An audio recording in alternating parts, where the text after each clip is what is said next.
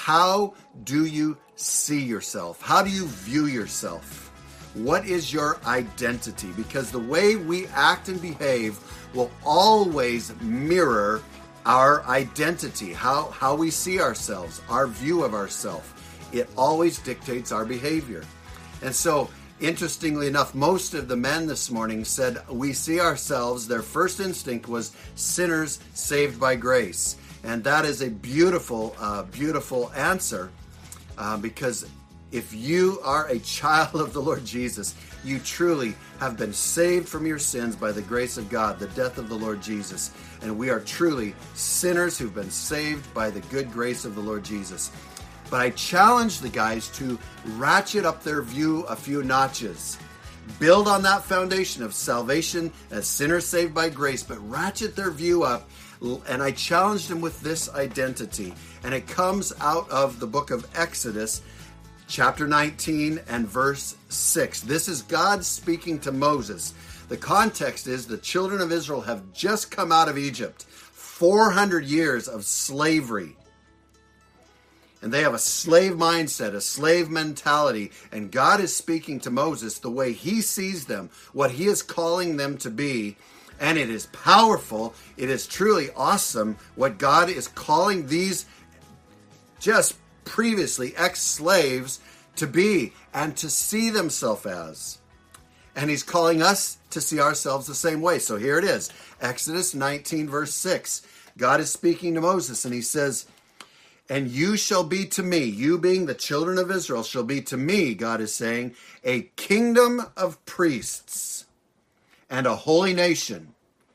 These are the words that you, Moses, shall speak to the sons of Israel." In other words, tell them, these ex-slaves whose lives have been beaten down, who have been burdened, and who have been mistreated and enslaved for all these years by the Pharaoh of Egypt, you're going to be a kingdom of priests. You're going to be a holy nation. That is what I have chosen you for.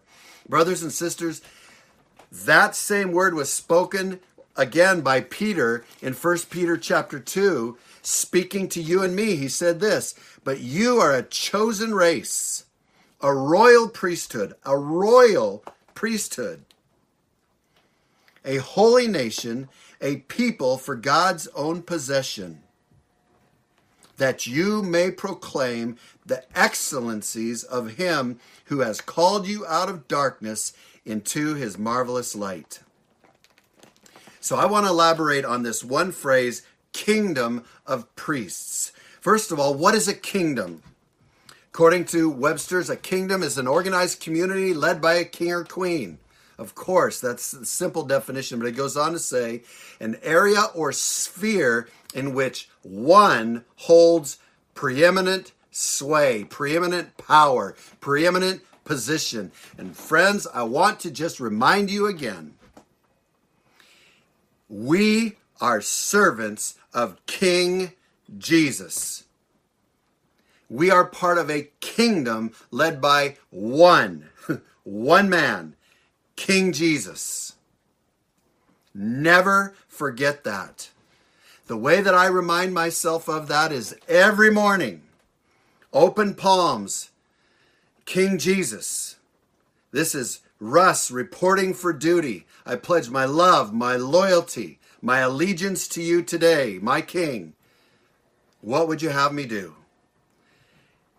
And start my day by presenting myself to the King, the one who has preeminent position. And my question to you is, Jesus is on the throne right now at the right hand of the Father, and he will come to rule on this earth probably sooner than we would even dare to believe. But is he on the throne of your heart?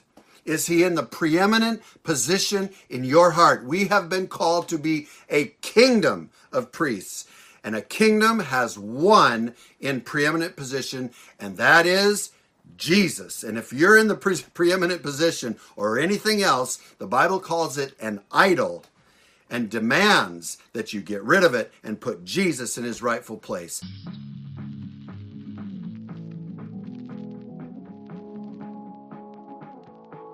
Soundstripe.